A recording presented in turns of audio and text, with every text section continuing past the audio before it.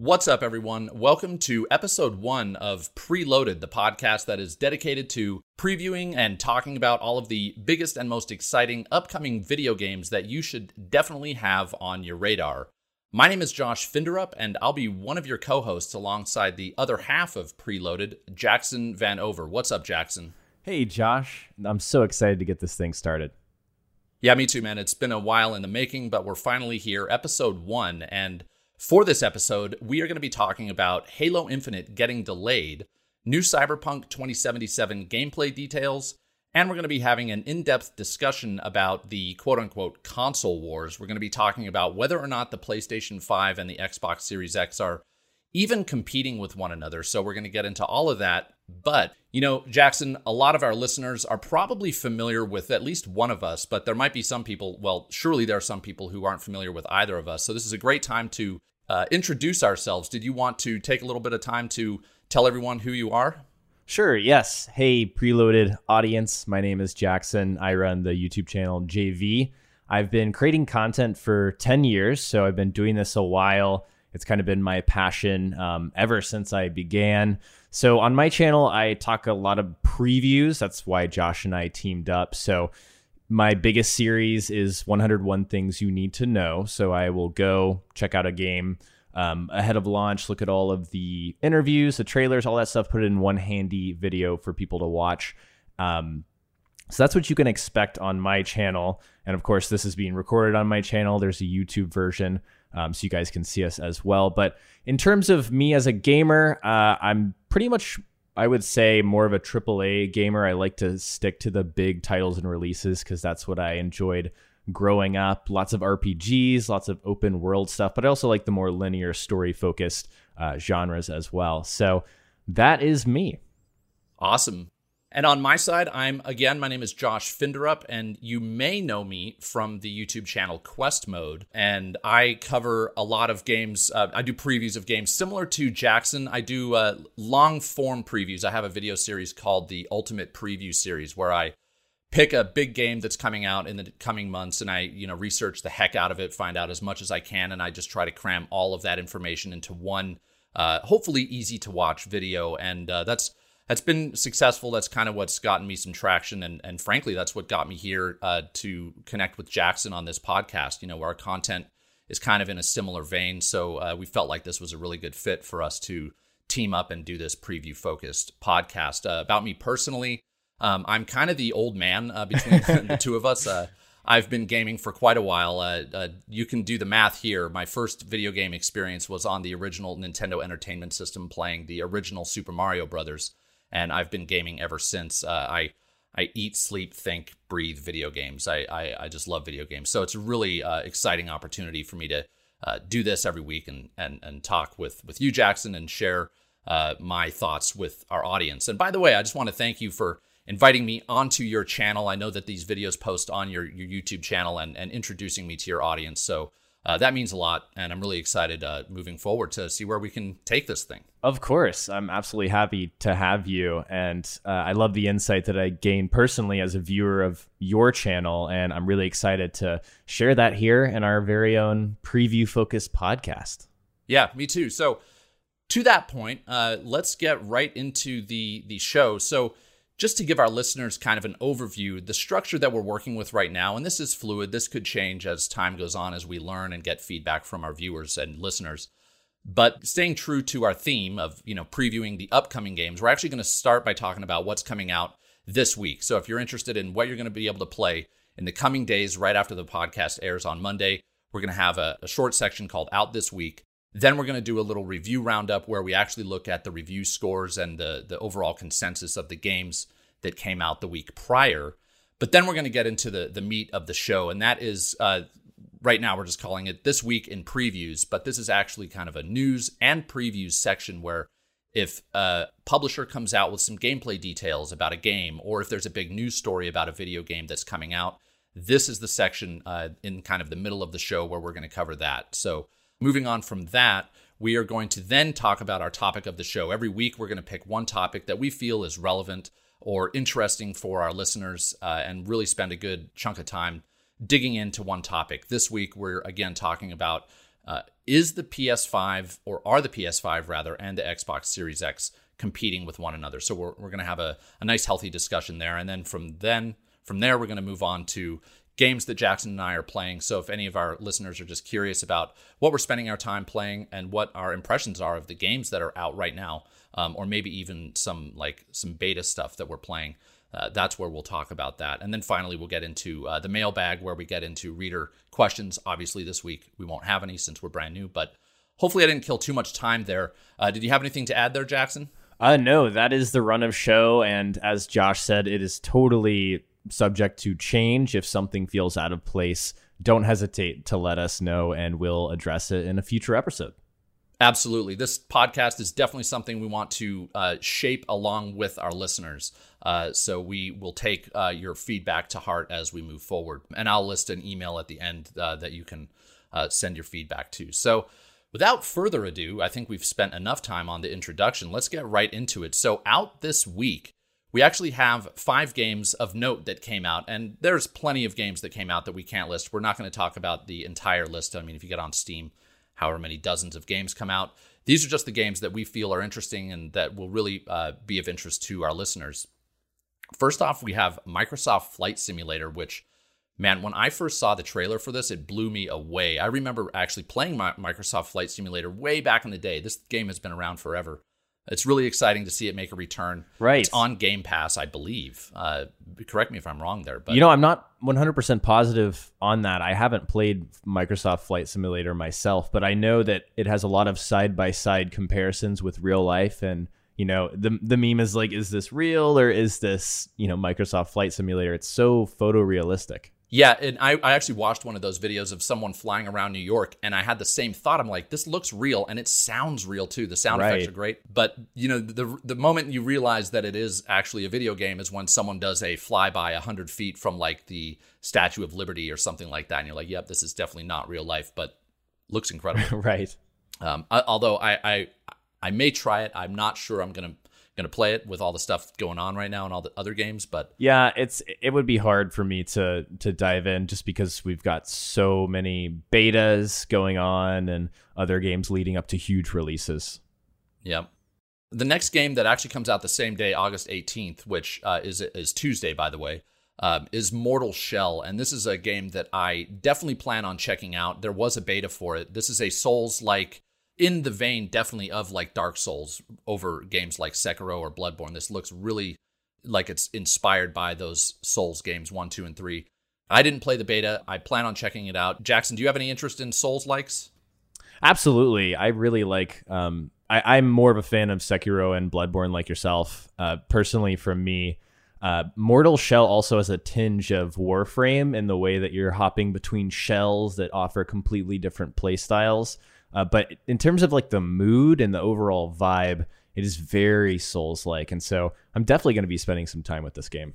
Yeah, and it's one reason I like this. So the listeners will learn over time. I have a fond place in my heart for indie games. I don't play as many as I would like, but I really like that this is an indie game, and it really has almost a AAA kind of feel to it, or maybe AA. I guess that's a term that gets thrown around, but it really has some high production value. So it's exciting to see it getting some attention, and it looks really good. Absolutely. Yeah, it's a small team, but it has that, polished feel. So I'm really excited too. Yep. Next up, so this is a game that I put on this. It's an early access game, which I don't think we'll have on here too frequently. But on the 18th, also on Steam, the early access version of Rogue Legacy 2 drops. And the reason I just put this on here is if you have not played Rogue Legacy, it's actually a roguelite, but it's a 2D roguelite. And it is one of the best indie games I've ever played, hands down. I put it up there with Dead Cells. If you like Dead Cells, I think this is a fantastic game. You should definitely check it out. So yeah, the early access version of Rogue Legacy 2, the sequel, comes out on the 18th of August. And I think, Jackson, you said you hadn't played the original Rogue Legacy. Is that right? No, I haven't played Rogue Legacy, but I have played Dead Cells, and I thought Dead Cells was really fun. I don't spend a lot of time with roguelike and roguelikes personally. But this is something that definitely is on my radar. Yeah, and it is that procedurally generated level design similar to Dead Cells. So yeah, if that's something that strikes your fancy, and you play on Steam, I would absolutely check out Rogue Legacy 2.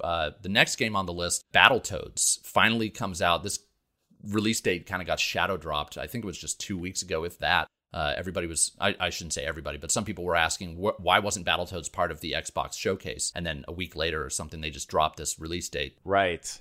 So yeah, Battletoads, not a game I'm terribly excited about, but I'm happy that it's coming out. I know there are a lot of fans of the original game.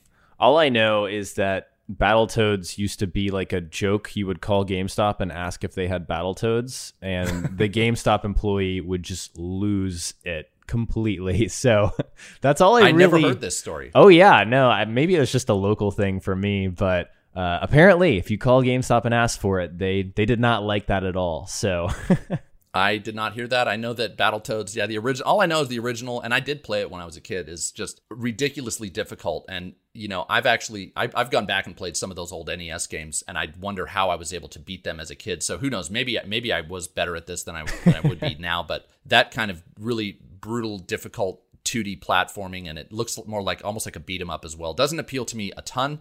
Yeah, me neither. But for people who are into Battletoads, that comes out on August 20th. The last game on our Out This Week list is PGA Tour 2K21, which I believe is back. I believe this is the PGA games are back after a bit of a hiatus, maybe more than a bit. I think they've been gone for a while. So Josh, I actually did some research on this. The last PGA Tour game was called Golf Club, which came out 2 years ago, and that was after like a 2015 game, PGA Rory McIlroy, which was after the whole Tiger Woods thing happened. So PGA has had a rough time in terms of video games. So it'll be interesting to see how it bounces back with this one. Yeah, and 2K for the most part, I mean, I know their NBA 2K games are really well regarded and some of the best sports games of all time. Back in the day when they had NFL 2K, that was a really long time ago. Those were also among the best sports games. So I do think that this will be a good game. Golf games, the idea of playing them is appealing to me, but I don't know that I'll actually fire this up or download it. I'm the same way. I spent a lot of time playing golf games as a kid, but it's just a little too repetitive for my taste these days. Yeah. So those are the games that are coming out. Again, we got Microsoft Flight Simulator and Mortal Shell and Rogue Legacy 2 early access on the 18th. That's Tuesday. Battletoads comes out on August 20th, which I believe that would make that Thursday. And then on Friday, we have PGA Tour 2K21. So some stuff you have to look forward to this week if you're wondering what was coming out. Next up, we have our review roundup. And here we're just going to talk about kind of the big games that came out and how the reviews shook out. The first game on this list is Horizon Zero Dawn for the PC. I believe they're calling this the Complete Edition. Yes, they are.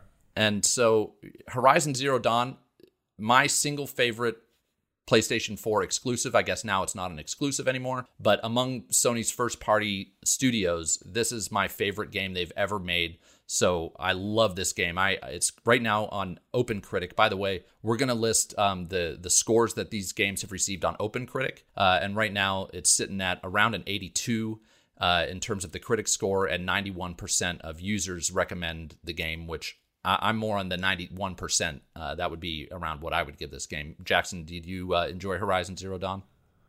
I really did. I thought it was a fantastic, unique new IP. I always like seeing new IPs. And for a developer like Guerrilla, who is known for something quite different in terms of first-person shooter with, I'm blanking on the game. What is it? Killzone. Thank you. Killzone. So for them to come out with Horizon Zero Dawn and just crush it, it's definitely up there with some of my favorite PlayStation 4 games. And so I really want to hop back into this. I have not played the Complete Edition yet, but I want to play it, first of all, at a higher frame rate. That was probably one of my biggest gripes about it, is something about playing a not so stable frame rate, at least at 30, bothers me. So hopefully it's stable. I know there were some launch issues, and I'm sure that's kind of baked into that 82 critic score. Hopefully those have been ironed out before I hop in. Yeah, I mean, playing this game on PC with a good rig should be spectacular. It was already a beautiful game, so this will make it even better on that front. And absolutely. Yeah, so exciting for PC players who never got a chance to play the original. I will say another interesting note on this is I think this is part of PlayStation's strategy to sell PS5 units. Absolutely. Releasing this game, getting people hooked on Horizon, and then with Forbidden West being one of their marquee titles coming out hopefully in 2021. It's a really smart strategy. But moving on, the next game, there are only 2 games that really got of any significant amount of reviews this week that we wanted to talk about. The second one is Fast and Furious Crossroads, which I don't think anyone was expecting to be a banger, but it sure enough. Absolutely not. Sure enough, it has 42% critic score, or 42 critic score on OpenCritic, and 10% of users recommend it. So, Jackson, you weren't planning on picking up Fast and Furious? It wasn't really on my radar, I'll be honest. But I have to say that I've gotten some enjoyment out of watching gameplay footage because it looks absolutely ridiculous. Honestly, any game with Vin Diesel in it is going to be funny, objectively, to me. Yeah, it actually might make for some good streams. I mean, I saw some of the car battling. I don't know if it's car combat exactly, but you're racing and you're throwing, like, I don't know if it's grenades or Molotovs out of your window. I mean, it just looks bonkers. But yeah, the gameplay did not get a good reception. No, I didn't expect that it would. And it seems like it's out of nowhere as well. Like, we didn't hear a lot about Fast and Furious, or maybe I just didn't have my finger on the pulse of Fast and Furious games. Well, it got that surprise reveal at the Game Awards last year where Vin Diesel. Oh, I think that's what it was. I think what happened, and this is just me speculating, but I think that Jeff Keighley or whoever runs the Game Awards, which I'm pretty sure it's Jeff Keighley through and through. Maybe he saw what happened with Keanu Reeves on stage at E3 that same year and was like, "Oh, let's get Vin Diesel on stage," which he's a big movie star. People like Vin Diesel. I don't know if they like him as much as Keanu Reeves in general. No shade at Vin Diesel, but then people saw the screenshots or the video of him in the game, and it was just like, oof. Yeah, does not look good. He doesn't look great, and they've also, I feel like, tried to make him a little younger than he is as well. Yeah. No offense to Vin. Honestly, if Vin listens to this podcast, he'd probably be offended. Yeah, he might. I mean, hey, I'm a huge Fast and Furious fan, which actually is why I find this game a little disappointing. Really disappointing because, I mean, it's a great IP. If they could make an awesome Fast and Furious game, I feel like they could be onto something. I mean, this game, the movie comes out every single year, and well, not right now, but this could have been a franchise, but they clearly did not take their time or enough time on it. But we don't need to dwell on a game like that too long on this show. Moving on, the next segment of the podcast that we are going to move into this week in previews. And again, this is where we talk about all the news and the gameplay reveals that came out the week prior. And as everyone knows, the big gameplay reveal of this week was Cyberpunk 2077, and CD Projekt Red had their second Night City Wire stream that came out. And I was pleased with what I saw during this stream, but it didn't really impress me. I don't know if it was because they spent so much time talking about the soundtrack, which doesn't really interest me, but the gameplay was great. Don't get me wrong. But my expectations for when I see something regarding Cyberpunk are always so high that this kind of just maybe just barely met those. Jackson, did you have any initial impressions of this stream? Sure, yeah. I felt the same way about the soundtrack. I think that's something that people that are very into Cyberpunk will really appreciate. And CD Projekt Red, they really spent a lot of time world building, and obviously people love that stuff. They fall in love with these IPs, these worlds. So I thought that was kind of paying respect to those people that are so into Cyberpunk. But for the average person, I think that was probably not something to spend that much time on. Yeah. And also the life path stuff felt kind of just a repeat of a lot of the gameplay that we saw. The previews, a lot of press, a lot of YouTuber streamers got their hands on the game a couple of months ago now, I want to say. And yeah, we already saw a lot of this sort of life path stuff. So I feel like they didn't add a bunch of new information there. Yeah, in fact, so if anybody here has tuned into my channel in the last couple of months, I did a preview on Cyberpunk, and I covered everything that had been revealed about the game prior to the first Night City Wire presentation. And the only new stuff in this presentation that I noticed that wasn't in my initial preview was some of the weapon information. So yeah, the life path stuff, obviously the footage, we hadn't seen that before, but we did know that if you chose Nomad, you'd start in the Badlands, and if you chose Corpo, you'd work your way up the ladder at one of these corporations. Right. But the weapon stuff, that's where it got interesting for me. We had seen power weapons, tech weapons, smart weapons before. We knew, just to give people a rundown, these are the 3 types of guns. Power weapons can ricochet off walls. Tech weapons can shoot through walls. And smart weapons can fire homing bullets. One thing they didn't cover, and Jackson, feel free to interrupt me at any time here, but since I did my preview here, I kind of have some working knowledge of this stuff. Each of these weapons, as far as I understand, will also have a alternate fire mode, which some of them are awesome. And the funny thing is, I'm not remembering any of them off the top of my head right now, but I'm surprised I didn't touch on that. Or maybe that's something that they've changed since that stuff was revealed. I know they have changed some gameplay elements to Cyberpunk, like wall runs got taken out. Right. Yeah, they have made a lot of changes, I feel like, since this game has just been in development for what seems like forever. Yeah. Yeah, but just the variety, I feel like, of those are like 3 weapon classes among others that we saw, which we'll talk about. But I really like one of the things I'm most excited about with Cyberpunk is, yes, it's an open world game, and yes, open world games are sandboxy. That's just part of that's inherent to them. But I do feel like this game is going to be extremely varied in terms of the options it gives players. Like you have the 3 life paths, you have these 3 weapon types. There's going to be a really vast skill tree within the game. So if you want to shoot through walls, you can do that. If you want to ricochet bullets off walls, it just seems like this game is really focusing on giving you a lot of options. Right. Not just when it comes to combat, but overall. Right. And that actually goes back to the life paths for me too. It really reminds me of Dragon Age Origins. I'm not sure if you've played that, Josh. I love Dragon Age Origins. Okay. It's one of my favorite RPGs on the PlayStation 4. Oh, it's great. Yeah. So you can, that's Inquisition, I think, is what you're thinking of. Oh, yeah. Sorry. I'm talking about the first one that came out in 2010, Origins. I want to say. Origins.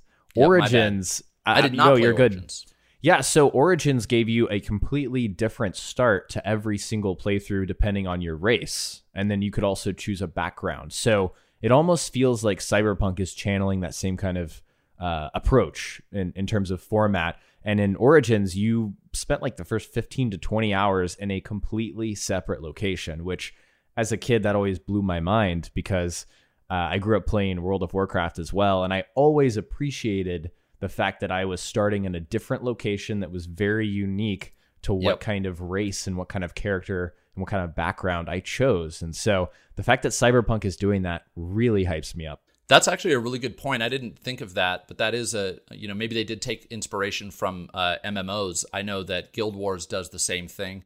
Right. I played that for a while. So that's a good observation. One other thing I wanted to talk about, and maybe I should have brought this up earlier, because this is actually what excited me the most, were the melee combat options. The thermal katana. I'm not sure what the thermal does, just if it's really hot and it cuts through stuff easily. But it hurts really badly. Yeah. And so I thought that looked awesome. One tidbit that I discovered doing my preview that people might find interesting is apparently there's another katana in this game that has a magnetic field that will attract bullets to it, so you can deflect bullets fired at you with your katana. Yeah, and that sounds that's amazing. Awesome. So, again, going to my earlier point, it just seems like they're getting really imaginative with the weapons and providing a lot of different combat options along the way. So I wanted to ask you before we moved on, what do you think about the melee combat? Because I heard a lot of mixed reception from those that got hands-on time with the game. They said that it didn't land very well. It wasn't very crunchy, very weighty like you'd expect from melee. Although in a game where it's kind of pseudo RPG FPS, kind of a fusion there, melee usually doesn't feel good. What do you think about what we've seen so far? So I am giving CD Projekt Red the benefit of the doubt here for 2 reasons. One, the main reason is they've explained a number of times when people bring this up that this is an RPG, and when you start out, you're not meant to be an expert in combat. So part of it seems like it might be almost by design, and they've mentioned with guns, for example, this is not melee, but I'm assuming that they'll be equivalent to melee combat. Like with guns, the more you use a gun, the better you get with it. Literally, the faster you'll then reload. Your aim down sights will be faster, and so the combat, it seems like they're going to make it evolve as your character progresses, which makes sense for an RPG. So, and the demos that people got to play, as far as I know, were very early in the game. So I would take that into account. And then the other thing is just, other games of this ilk that I've played, I'm thinking like Skyrim, or even Fallout. Those games don't have necessarily the best combat either, especially Skyrim. Like, that game's melee kind. Yeah, we're talking about a game that's over a decade old. I get it. But it is an amazing game. Love that game. One of my favorite games of all time. The combat's not very good, and it didn't really affect my experience because what I went into that game for was the role-playing experience, the exploration, and the character development. And so I'm looking at Cyberpunk in a bit the same way, where I think that the options they're giving us are amazing. It sounds like there's going to be a lot of ways to go about combat, but combat is not what I'm going into Cyberpunk for. I'm going in for this to be a full-fledged kind of hardcore RPG, just like The Witcher was, you know?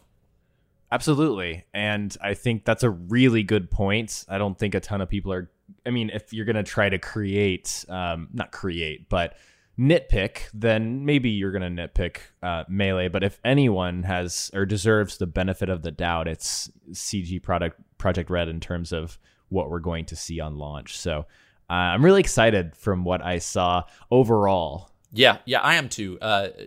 There hasn't been anything about this game that has not impressed me. Like I said, if it was this, if I felt lukewarm initially about this gameplay reveal, it's just because my expectations are really high. I will say I thought this was the most beautiful I've seen Cyberpunk look since they've revealed it. I thought that the gameplay they showed just, the environments looked spectacular. It feels like they're getting to a point of polish that like they're almost there, you know, It's almost ready. Yep. So what is it? November 17th, I think we'll hopefully be playing this game. If we don't see another delay, knock on wood. Cross your fingers. Yeah. I don't want to jinx it. But you know, we've spent a lot of time on that. So that's the Cyberpunk gameplay that we got to see. The next major bomb that dropped, this might actually be the biggest single story of the week or even of the year, is Halo Infinite got delayed. This is not news to anybody probably listening to this podcast, but we have some interesting thoughts to share here. So 343 Industries was the one who released the statement, and I won't read the whole thing, but in it they said, we've made the difficult decision to shift our release to 2021 to ensure the team has adequate time to deliver a Halo game experience that meets our vision. And then they went on to say that this was due to, quote, development challenges, including the ongoing COVID-related impacts affecting us all this year. So they say that it's due to that, among other reasons. Yeah, just after reading that, any first impressions of what's going on here, Jackson? Were you shocked? I was not. Well, I was shocked, actually. I was absolutely shocked initially, just because it seemed like Xbox was so behind Halo Infinite coming out this year, especially after showing it off in the most recent, stream where they revealed more, games. So it was odd to me to hear it initially, but of course, once you stand back from the shock, it makes a lot of sense. 2020 is a crazy year. We've seen a lot of other video game delays, and they also cite in their messaging about this not being sustainable for the well-being of their team. And so I feel like that was a very outward way of addressing crunch. They don't want to crunch their team any more than they already have been crunching to get this game ready. So I also think this there's a underlying meaning here, or a message that this game really just was not ready. Like, they couldn't even crunch this thing to be ready this holiday. So I'm overall happy, honestly, that they delayed this game. I think a lot of games that get delayed improve. Yeah, I definitely agree with you. I think this was absolutely the right decision. And, you can call BS on them saying that this was COVID related, like whatever, but I absolutely support them 100% if they wanted to delay this game, in part to make the lives of the developers tolerable. I think it's my impression of making video games is that it's incredibly difficult and incredibly time consuming, and it involves crunch, as does almost every creative endeavor that I've ever been involved with. But if the developer and Microsoft can accommodate the developers, then I really support them in that decision. And yeah, this is a bummer, no doubt. I mean, this is going to be really difficult, I feel like, for Microsoft to I don't know if I should say it's difficult for them to recover from, but it's a blow to them regardless of why they did it. And it's tough for players who were looking forward to this game. Absolutely. To your point, it will make the game better. my initial impression of Halo when they first showed it was that it did look bad.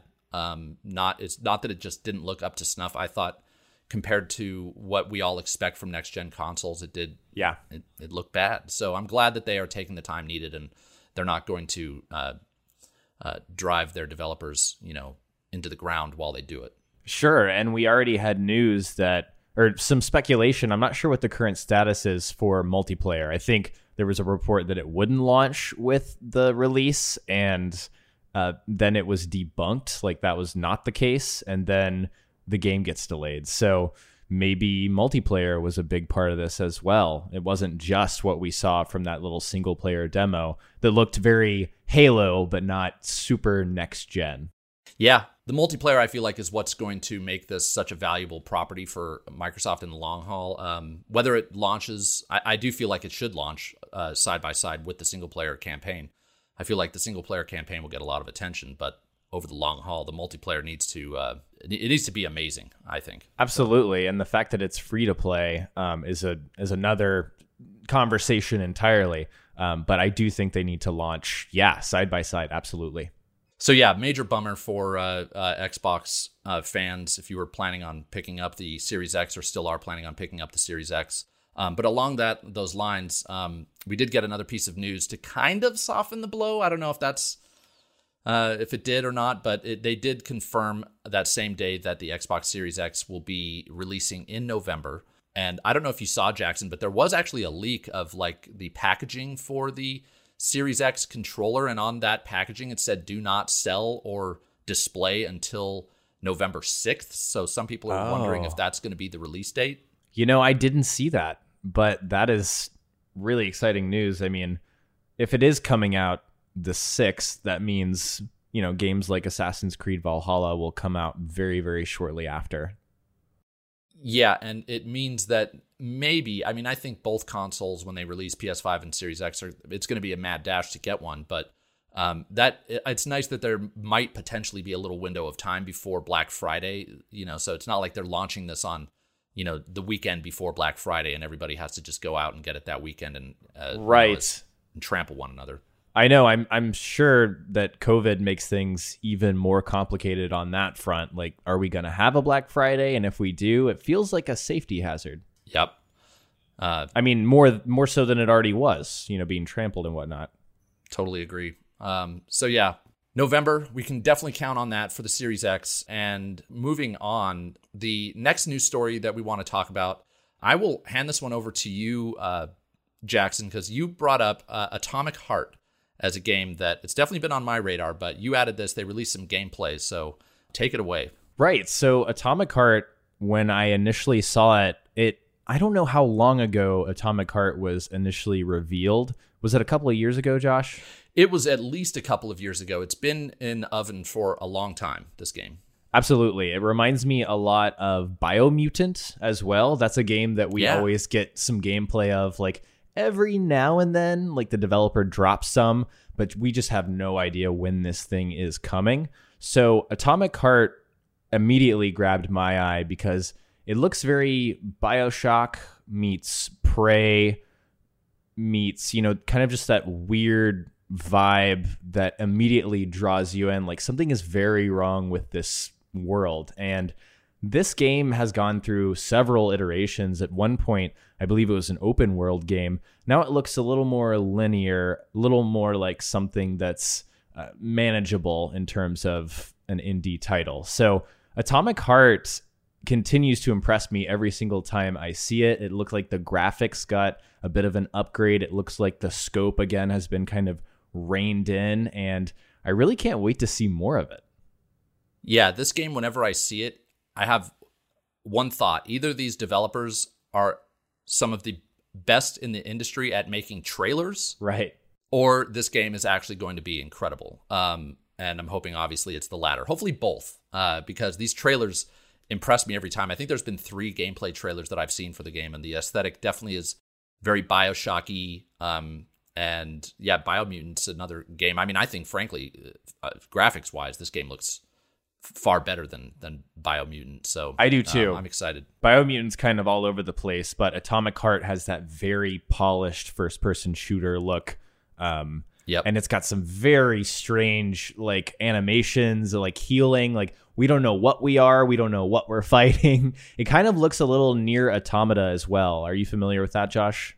I mean, I'm aware. I have not played any of the Nier games, but Okay. I've seen gameplay, and I know that game is bonkers. Yes, absolutely insane. Just weird robots is kind of the label that I would attach to that game and Atomic Heart as well. So do we have a date on this? I actually didn't check. I don't believe so. Okay. Actually, I think if you go to their website, it might have an old date on it. I did check it out. It is supposed to be coming to both Steam and PS4. I imagine that it will release for next-gen consoles if it does come out on consoles at all. So that, to me, says that maybe they haven't updated that information on their website. But initially, I think it was scheduled to come out in 2019. So Gotcha. It's definitely seen some delays. Absolutely. But I will be paying attention whenever it does come out. Yeah, me too. Yeah, it looks great. So the next story that we are looking at, BioShock news actually came out regarding the next game in the BioShock series. So this is by way of GameBite, I think, came out with this story, which is a site I had not heard of, but a job listing came out for the studio that is making this game, which is called Cloud Chamber. It's not the same studio that made the original two. And they basically had a job listing that is looking for, let's see here if I can find the direct quote. I've got it right here. Yeah, go ahead. Sure. It says that they're looking for a lead environment modeler, suggesting that they want someone to help them breathe life into a new and fantastical world. Right. So the news here is that it's a new world. If we were to take that statement at face value, people are saying, okay, this game isn't going to take place in Rapture and it's not going to take place in Columbia, which, if they can come up with something as imaginative as either of those worlds, I'm all for it. Absolutely. I'm in the same boat. It's going to be very, very difficult, I think, especially given the fact that they don't have Ken Levine. I'm a huge believer in him and Irrational Games and what they built with the original BioShock, and then came back later and built with BioShock Infinite. So, of course, I'm going to keep an open mind. I think, Cloud Chamber has a lot of great talent, a lot of people that have made great games. So I'm really excited to see what they come up with. But this is a far ways off, if I had to guess. Oh, man, I think this is at least 2 or 3 years, maybe even longer. I wouldn't expect to see an official reveal of this game for at least another year, but what do I know? I do think they announced that they were working on this game quite some time ago, so maybe they're further along. Who knows? Yeah, we really have no idea. I don't think anyone does, unless we get some kind of investigative journalistic scoop on when we can expect BioShock 4. But I hope it maintains that same sort of linearity that the first 3 games did. Yep.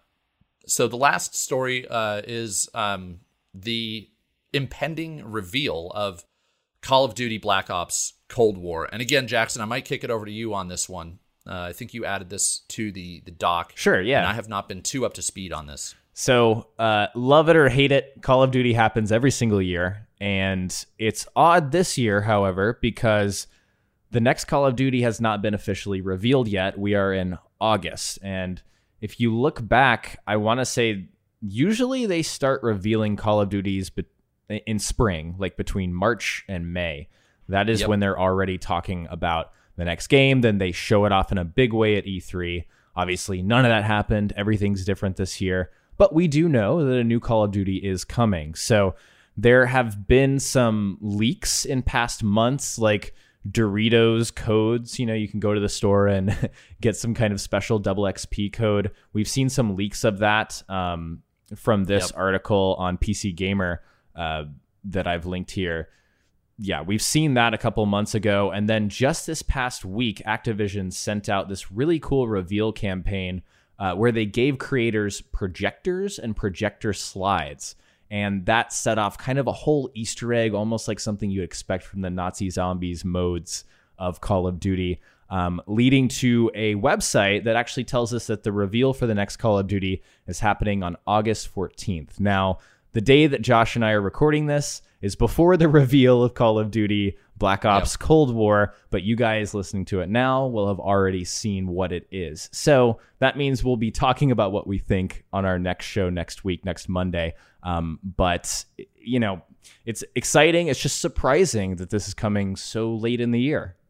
Yeah, it really is super late. I don't play Call of Duty every year. One thing our listeners will eventually learn about me is I'm not huge on the multiplayer gaming scene. I don't play a lot of multiplayer games. But I did play last year's Call of Duty Modern Warfare, and I loved the campaign. I thought they did a great job. So I know this is a different developer. I'm not sure which developer this is on the Call of Duty rotation. So this is Treyarch. And they're co-developing with Raven Software, who is handling, I believe, Warzone, the big free-to-play BR.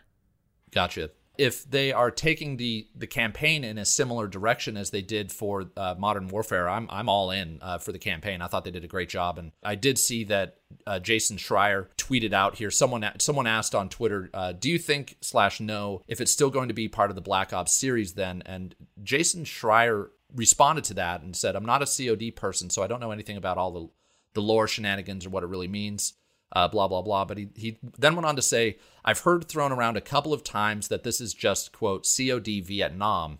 As far as I know, it's part of the Black Ops series, though." So maybe it takes place in Vietnam?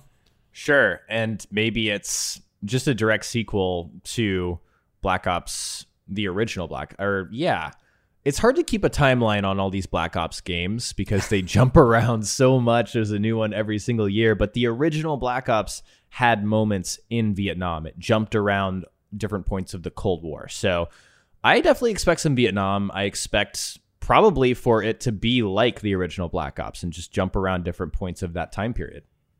Yeah.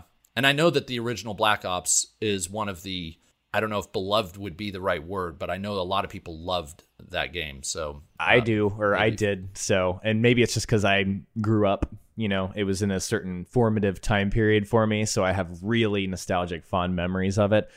So yeah, if they put this thing in the Cold War era, I will definitely be paying attention. Cool. I guess we'll see what this is all about tomorrow for you and me. And like you said, our listeners will know. So maybe we shouldn't dwell on this too long since this will be old news in short order. So that's the news, or rather, that is the week in previews. We are going to now move on to our topic of the week. And so one thing about this podcast, Preloaded, we're definitely all about previewing games, but with the new consoles coming up on the horizon, we definitely want to focus on that for some of our topics and give our perspectives on what the release of these consoles means for the industry. We've never seen a console launch like this. The industry has never been in a position like this. Forget COVID and everything that's going on with that. Just the way that technology is progressing and the way these consoles are shaping up, it's entirely different than previous console launches. So one of the relevant questions that we thought we might ask is, are the PS5 and the Xbox Series X even competing with one another, at least in the way that past consoles have competed against one another? It's always been framed as a console war. But before I toss it over to you, Jackson, one of the things that strikes me that's so different right now is that Sony, Microsoft, and Nintendo all have very distinct and unique strategies. Neither of them are going at this the same way. So it is kind of hard to pit them against one another in that sense. Did you have any just initial thoughts? Right. I think that's a great point. I think right now, it seems, at least in my memory, in recent memory, they are as different as they've ever been in the last decade. And so when you talk about the PlayStation 5 and Series X competing against one another, I think that generally the answer is going to be yes. Obviously, they're in the same market. They are competitors. And not the majority of people aren't going to buy both of these consoles. So yes, consumers are making a decision whether to buy a PS5 or an Xbox Series X. But whether they're competing against each other like they did in the 360 and PS3 era, or like they did in the PlayStation 4 and Xbox One era, I don't think so. I think they really are going after very different goals, and we're seeing that widen more and more. Yeah, absolutely. And just to kind of frame it for everybody, and not that, I may be preaching to the choir here. I think everybody kind of knows this, but, PlayStation, the way I see it, they have this next generation box that is a distinct leap to the next generation, and they are going to have exclusive titles that you're going to want to buy this box in order to play. So that's kind of the Sony side of things.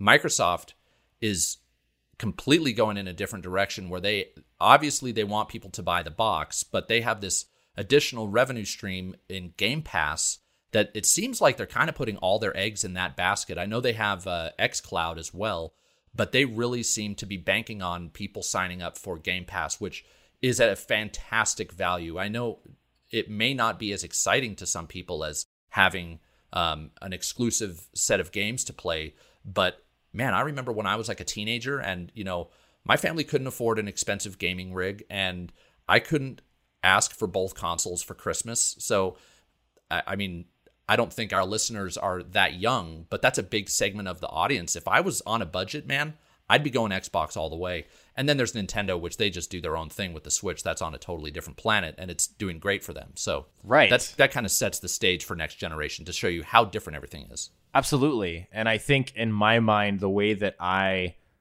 kind of separate the two, I look at Sony as the premium product. I know that Series X, Xbox is trying to prop up Series X as this next gen. I mean, they really do. They're teraflops, that whole thing. They are trying to push the power of Series X in order to still compete with Sony. But at the same time, they are taking that very community friendly approach of prioritizing backwards compatibility, which I think is so consumer friendly that it's insane. And same thing goes for Game Pass. Like you said, the value is crazy. I would have loved Game Pass as a kid. I went and rented video games, back when you can rent video games. It's really hard to do these days. But I would go and rent a video game and, play out the campaign for like $10 instead of spend $60 on it because I was a kid. It just made more sense. But Game Pass offers such insane value that I don't think Sony could even compete in that realm. I don't think they can compete in terms of backwards compatibility. I don't think they've even tried. And so I think they are really distancing themselves from what Microsoft is doing. But people appreciate different things, right? If you want the highest fidelity, the best graphics, the best looking products, the most unique new IPs and exclusives, Sony's probably your way to go. Yeah, and I think that to kind of answer the question that we're posing here, are these two systems competing? I think for many of the reasons that you just explained, I think in the short term, yes, they are. Like if there's a higher demand for PlayStation 5 in 2021 than for Xbox Series X, then I do think that Xbox is going to lose some ground to that. And I think that things like the Halo delay will affect that as well. But I think that Microsoft is really playing the long game here. And I think that over the long haul, again, when you look at the value that they're providing people when compared to PlayStation, I do think that they are going to carve their own niche. It's more than a niche. It's going to be they're going to create their own space in the video game landscape. And whether it ends up being the Netflix of gaming, and I think that might be what they're going for. I do think that that's an area that Sony won't be able to compete with Microsoft on. So I do think if you look at the long haul here, it's going to be more neck and neck than it might appear right now, but in a much different way than we've ever seen before, because again, they're going to be in totally different spaces. Right. With the services on one side and the box, the PlayStation 5 console on the other. And the fact that you mentioned the Netflix of gaming, I mean, we're talking about sales numbers as well. I think that the PlayStation 5, at least in the first couple of years, will absolutely outsell the Xbox Series X personally, just because of this Halo gaffe. I think that really makes a big difference. But when you look at the fact that Xbox is also going to be getting people on board with Game Pass, and you just add that revenue on top of what people are playing for consoles. I mean, once you have people hooked on something like Game Pass, you're just constantly charging them every single month. I mean, in the end, if we add the revenue of Game Pass and Series X and compare that to what Sony's getting with, the PlayStation 5 and then their new releases, it might look pretty similar. They might be close. Yeah. Yep. And I think a big question for a lot of people on the Game Pass front is it sustainable? And, put my faith in Microsoft that, I'm not saying we won't see price increases down the road. That may happen similar to what Netflix has done. But I do think that with how much, again, with Microsoft putting all their eggs in this basket of Game Pass, I have to think that they have a game plan for how this is sustainable. Otherwise, if they didn't know how they were going to keep this going, they wouldn't be going in this direction with such enthusiasm. Every game that we saw in the Xbox showcase is on Game Pass, so that's really the what they're banking on, and so we'll see where we end up. But yeah, I just can't see in 1 or 2 years down the road that it's going to be what are Xbox sales numbers and what are PlayStation 5 sales numbers. I think that conversation is going to be all but irrelevant in a couple years. Absolutely, I agree with you, and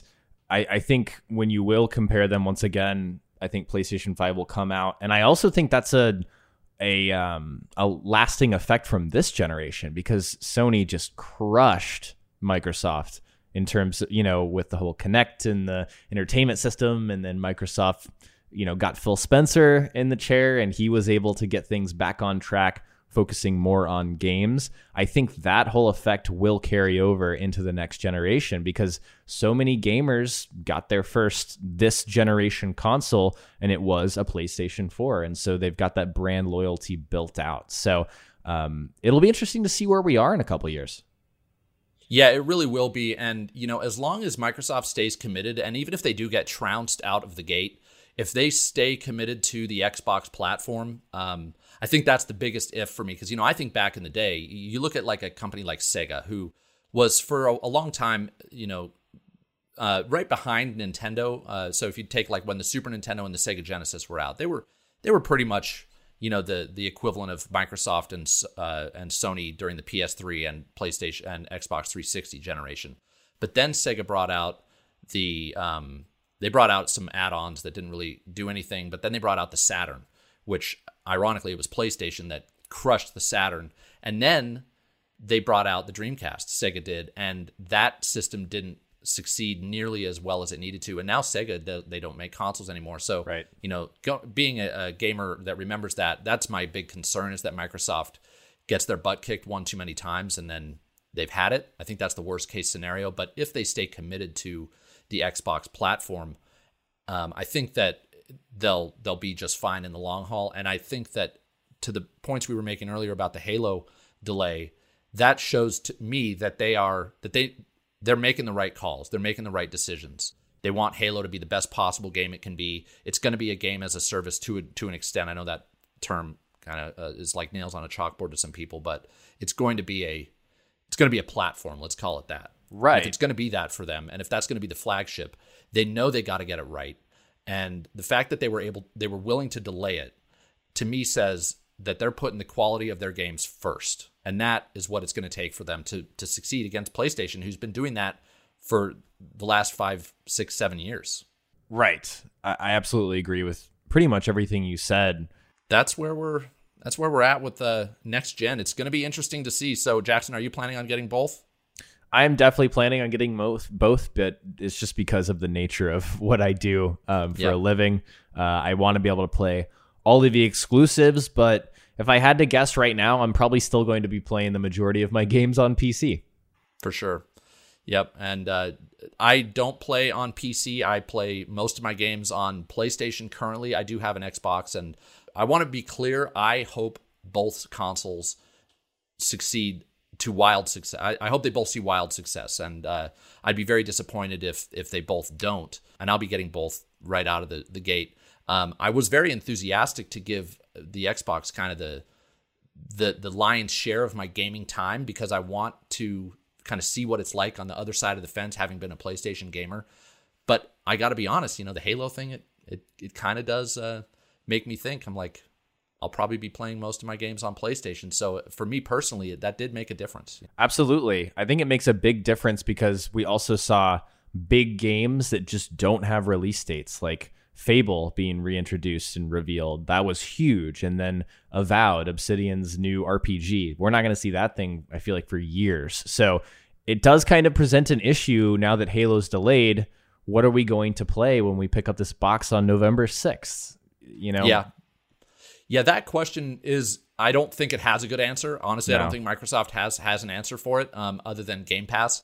That said, it does make me, I am curious, how do you feel about Xbox's first-party lineup as it stands right now and what we have to look forward to down the road?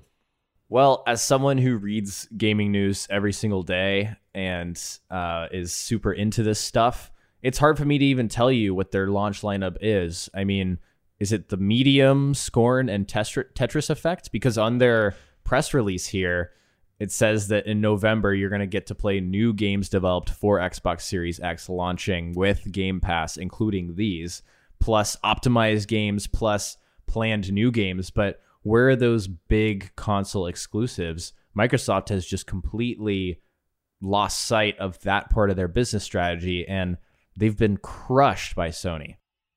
Yeah.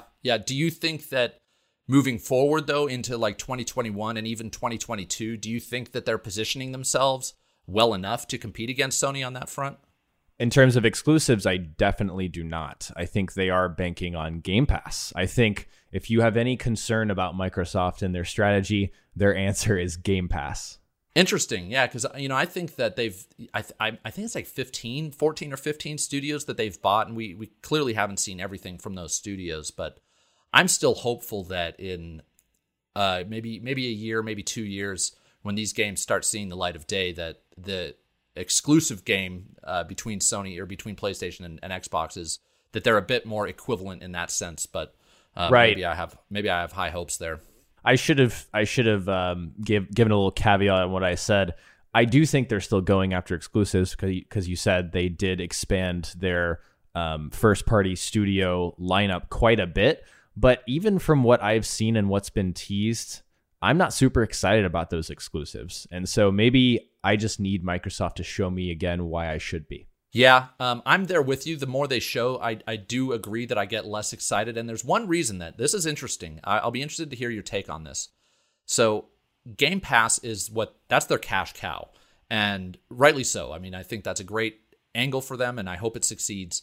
But it does make me wonder if they're going to try to make some of these big flagship first-party titles, more and more of them, if they're going to make them more platforms, similar to Halo or games as a service, because, like Sea of Thieves, because that gives people a reason to not cancel their Game Pass subscription. If you get hooked on one of these games that is a service or that is a platform, you want to continue playing, and you are less likely, like I said, to cancel your subscription. So I worry.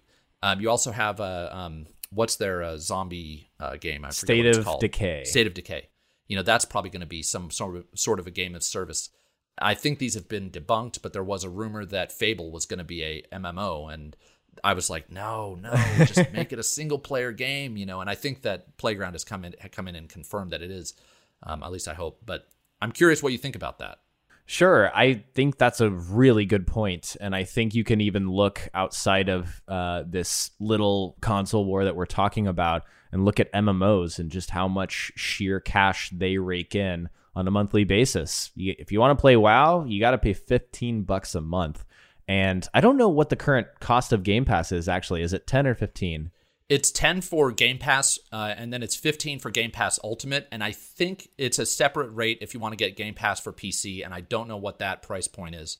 Right. It might even be less because the library, I think, is smaller, but those are the two price points on console. Right, and I think that's, I think you're getting a lot of value for that $10, but still $10, that is making a lot of money. Like you said, this is a huge cash cow, and so I do think it will inform the development, what kind of games that these first-party studios are making. I think I don't know what the name of the Fable game was that got canned or canceled, but that definitely looked like a games as a service, live service title. I'm like you, I don't want a lot of live service games just floating around because, to be honest, I don't play one game longer than a couple months at a time, if that. So for me personally, as a gamer, I don't want to see a lot of first-party live service games from these studios. But from what you said, that makes a lot of sense that they would go in that direction, like Sea of Thieves. Yeah, and that is a concern for me. And Before we move on, I'll just say I definitely don't want, what I don't want to see is them creating games as a service because it's an opportunity for them to make money. If they have a game idea, if they have a concept for a game and it absolutely makes sense as a game, as a kind of a persistent online world, go for it, do it. But I just don't like seeing companies making these games because they feel like it's a money-making opportunity. And I think we've seen a number of failures along those lines, Anthem being among them, and hopefully not Avengers, but that's looking that's looking iffy at best at this point. Yeah, it's definitely something to be worried about. And you'd think that you'd look at the sheer development cost of these kinds of titles, how much money these publishers and developers are pouring into making a live service title, and look at how they turn out. And you would think that that is enough of a warning, but it seems like we're still moving in that direction. So I'm interested to see what's going to happen. Yeah, me too. It's going to be an exciting couple of months. I mean, these announcements are going to have to start coming out soon. I feel like September, October, November are just going to be a whirlwind of gaming news and release announcements, and it's going to be exciting. Right. I actually don't think that E3 is over, because No. the running joke was that, E3 would be like 2 or 3 months long this year because of COVID. E3 is going to continue through the end of the year. Yeah, basically until these consoles launch, and then they're going to have to continue to support the systems. I mean, I think it's going to be an exciting, maybe even 6 to 8 months moving forward. So lots to look forward to. Anything else to add to this discussion? The one thing I would say is just talking about Sony's launch lineup. Once they get that nailed down, I think that'll give us more of a perspective of how these things are going to launch. What the first week's sales are going to be like of these consoles, what the first month will look like, and maybe even the first year. If we know what's going to launch alongside these boxes, that'll give us an even better idea. Yeah, and I feel like Microsoft has to be just kind of hoping and praying that Sony has played all of their cards in terms of what they're releasing alongside the PS5. I've read some rumors, or I've read people claim that there are rumors. So this is really like third or fourth hand. It's a secondhand rumor right there. Yeah, that Sony held back during their first PlayStation 5 showcase, and that they have additional games to show. I don't think they do. Me personally, I have no basis for saying that other than I just can't see them having anything more. They've been working on a ton of stuff, but if Microsoft has to be just hoping and praying at this point that they don't. Sure. No, the reason I don't think they have anything else to show is because I was so freaking impressed by what they did show. I don't need much more. I'm convinced, personally. Me too. And some people are saying, Spider-Man is not like a system seller. I actually disagree. I mean, Spider-Man, nothing is as popular as Spider-Man. I mean, that's as big of an IP as you can possibly get. And even if that game is half the length of Spider-Man for PS4, that is going to, when people see that on the shelf, they're going to be like, I got to play that. And a lot of people probably aren't even going to know off the bat that it's kind of a more contained experience than the original Spider-Man. Sure, and the fact that a remastered version of what came out in 2018 is coming with it, that's going to sell a PlayStation 5, in my opinion. Like a version that is brought up to the specs of next gen is something I absolutely expect from one of my favorite developers in Insomniac. So the Sony launch lineup I have no worries about, but I want to know what's coming exactly on the day that the box is releasing. Yeah, it's going to be fascinating to see. And another thing that I will bring up, I think that's relevant to this discussion, is price point of the consoles themselves. We've all been kind of waiting as these two companies play chicken with one another. I actually think that the delay of Halo gives Sony a little more leeway to set the price to whatever they want. I do think that I shouldn't say whatever they want. I mean, they can't make it too high. But let's say that they were debating whether to price it at $400 or $500. I think with Halo not being on the shelf for Xbox Series X, PlayStation potentially might be saying to themselves, well, if we price this thing at $500 and Xbox prices theirs at $400, we're still going to sell out of these things.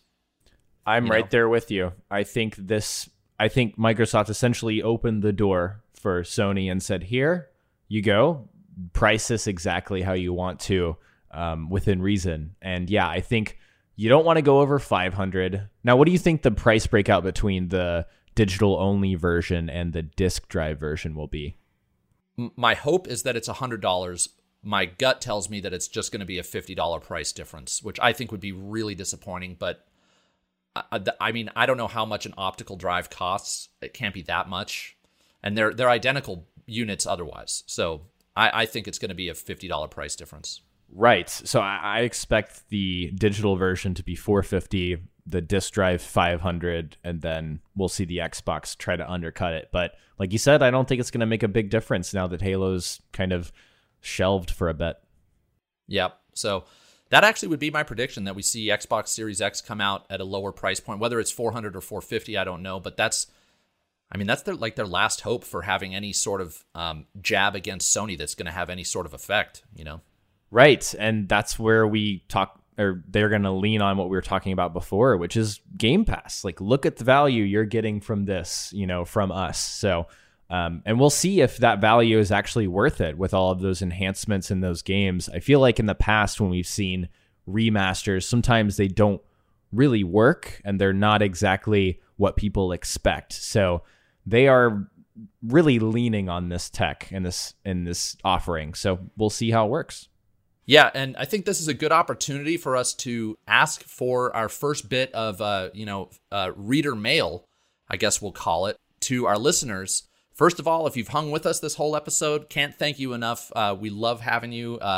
This has been a lot of fun, and we want to hear from you. If you are planning on getting an Xbox Series X, a PlayStation 5, or if you're planning on getting both, we'd love to hear. Particularly, I'd love to know, and Jackson, anything you'd like to know as well, but if you are planning on getting an Xbox Series X over the PlayStation, why is that? And I don't mean that in a bad way at all. I'm just really curious, is it because, your friends are on the platform, that's the ecosystem you're kind of embedded in? What is it about the Series X that really has you sold? And I'm going to be getting both. I'm agnostic, but that's something I'd be curious to know. Right, and I'd like to know how many of you, again, answer at the email we'll give you soon here. How many of you are doing it because of Game Pass and because of those enhancements? Like, is it a selling point to say that I can play this last generation game that's been improved to a next generation level? I'm very curious to know what you guys think. Right. So the email that you can reach us at is preloadedpodcast@gmail.com. That's exactly like it sounds, all one word, preloadedpodcast@gmail.com. So send us your thoughts on the next gen and how things are shaking out for you. And again, like we said at the top of the show, if you have any overall feedback, we're not done yet, but if you have any overall feedback, send us your thoughts and feedback to preloadedpodcast@gmail.com. So with that, we just may have exhausted that topic. It's a lot to talk about. It is a lot to talk about. Yeah, we're running. I don't know if we're running long because I don't know how long the show is going to be typically, but we've been going at it for a while here. The next topic is just what we're playing. So, JV, I definitely feel like I have been doing the lion's share of talking on this episode. I might need to rein myself in down the road, but what have you been playing? Well, you've been a wonderful host, so I want to say great job so far. But to answer your question, I have been playing, well, the thing that is freshest in my mind is Fall Guys. I picked it up yesterday, and I spent about 4 hours playing it last night, and I can't think of a more instantly fun, very simple, but just so engaging, like multiplayer, almost battle royale like experience that I've just instantly been like, this is so fun. So I've been playing Fall Guys, trying my best to get the crown, haven't gotten it yet. But I've been really enjoying that. Outside of that, I've been playing some Warzone. I'm constantly playing Battle Royale Warzone with my friends, and I'm not the best at it. I don't love playing a ton of Warzone because I've just kind of evolved in terms of what I like as a gamer. But I've been sinking some time into that. And then, of course, Avengers. I put a big video on my channel about what I thought. Gotten a lot of feedback. People, Marvel fans in particular, are not happy that I didn't think their game was that great. I still had a lot of fun with very small parts of it, so I'm going to spend more time playing it this weekend. But that's about what is on my plate for right now. Yeah, I watched your Avengers video this morning. I was hard at work on my video recently, so I wasn't able to watch it until this morning. Fantastic job, by the way, summing up your thoughts. Thank you. I watched the whole thing all the way through, and I played the Avengers beta, but I didn't get past the single-player content, so I'm still loving it. I haven't gotten to the parts that didn't impress you, so I'll be curious to see how it goes for me. And Fall Guys, man, I played it as well. It lost me pretty quickly, I have to say. It's very simple, and I don't think many people would disagree with that, but just I never felt the urge to that let's do another round. I know that feeling well from other games. I never got it from Fall Guys. I'm really disappointed too, because it seems like such a fun game. I think it has that like group party atmosphere to it that really adds another layer that I particularly latched onto. Like, I've got some friends that watch a lot of streamers, and a lot of streamers are playing Fall Guys, so they want to play Fall Guys. And so when you're all playing Fall Guys, you're having a couple beers, it's really fun to just kind of mess around and laugh at what you're seeing because it's so ridiculous. Yep. Yeah. I may jump back in. I do want to get a crown, just one. You got to get the crown. Yeah, maybe I can pull that off. But and Avengers, I've been playing that, and I'm still, to round this out, I'm still working on Ghost of Tsushima. Again, I've been hard at work on the last video I posted on my channel that pretty much cannibalized all my time. I'm going to get back into to Ghost and see if I can finish that game, because, man, what a world that game is. Yeah, Ghost is my game of the year so far. I'm announcing it right here. It's my game of the year. I think it's incredible. It does so much for open world exploration. And I love Sucker Punch. I love everything that they do. So really love that game. And I hope you enjoy the rest of it. Yeah, me too. I played Assassin's Creed Odyssey, and then I jumped right into Watch Dogs 2 to prep for my last video. So I'm kind of open worlded out right now, but I don't want to let this game go, because everything I've seen and read and heard about it, it's something I've got to finish. So I think I'll be jumping into that this weekend, actually. Absolutely. I totally get what you mean in terms of open worlded out. I spent so much time on Assassin's Creed in the last couple of months, and I was feeling that way towards the end of Ghost of Tsushima, but at the same time, it's that good that I didn't get tired of it. So yeah, that's awesome. That's good to hear. So that rounds out episode 1. Again, the final segment we will end the show with typically will be our mailbag segment, but we don't have any reader mail on our first episode. Hopefully, some of our listeners shoot us some feedback, some questions. That's another thing. Hit us up with questions. Anything that you want us to talk about, or that you want our perspective on, or maybe Jackson and I, and that we're kind of embedded in these previews. Maybe we have some insight into some of the games you're looking forward to. Feel free to ask us any questions. I don't know, Jackson, did you want to cast a line here for anything on the reader mail? Sure. No, I think you nailed it in terms of what we want to see from you guys. Any kind of like reader or listener requests. Like if there's a game that you're not seeing a bunch of coverage for, you want us to kind of look into it and talk about that topic for, 3 to 5 minutes. That's a great thing that you can send to us, or maybe a little bit less, because we probably want to answer a couple of questions per episode. But this is a very open-ended sort of segment at the very end, and we want it to be very community-focused. We want you guys that want to listen to every single episode, send us questions, comments, everything, so we can respond directly in every week's show. Right. And one thing I need to get better at, and is giving you guys the actual email address. It's preloadedpodcast@gmail.com. So preloadedpodcast, just like it sounds, all one word, preloadedpodcast@gmail.com. And we'll be excited to, get our first round of reader mail from you guys. And again, thank you so much for listening. Definitely tune in every week. This posts on Monday. And it is on Apple Podcasts, Google Podcasts, Spotify, and Stitcher. And then you can catch the video on-demand version on JV's YouTube channel. And I guess the last thing I'll ask, JV, is there anything you want to promote on your channel, or anything you're up to that you want to give a plug to?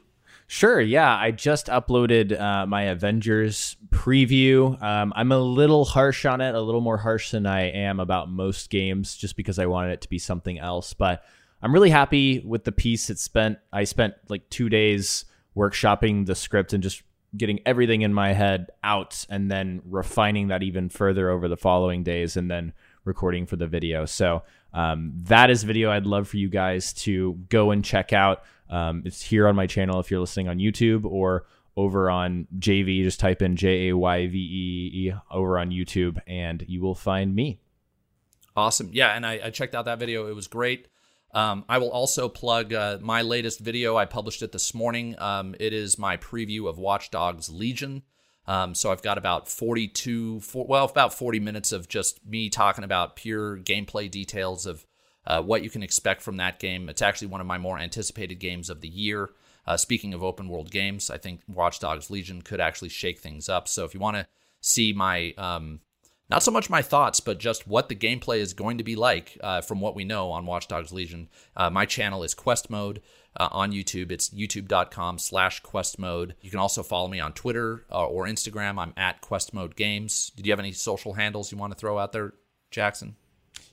Yes, on every platform, I'm at JV, JAYVEE, on YT, like white, on YouTube. So ONYT, that is me. Awesome. And don't forget, if you listen to this show, particularly if you liked it, don't forget to subscribe and rate the show on whatever platform you're listening, whether it's Apple, Google, or Spotify. Give us a good rating if you enjoyed it. We will see everyone next week. Thank you again so much for tuning in. This has been Preloaded Episode 1. We'll see you next Monday.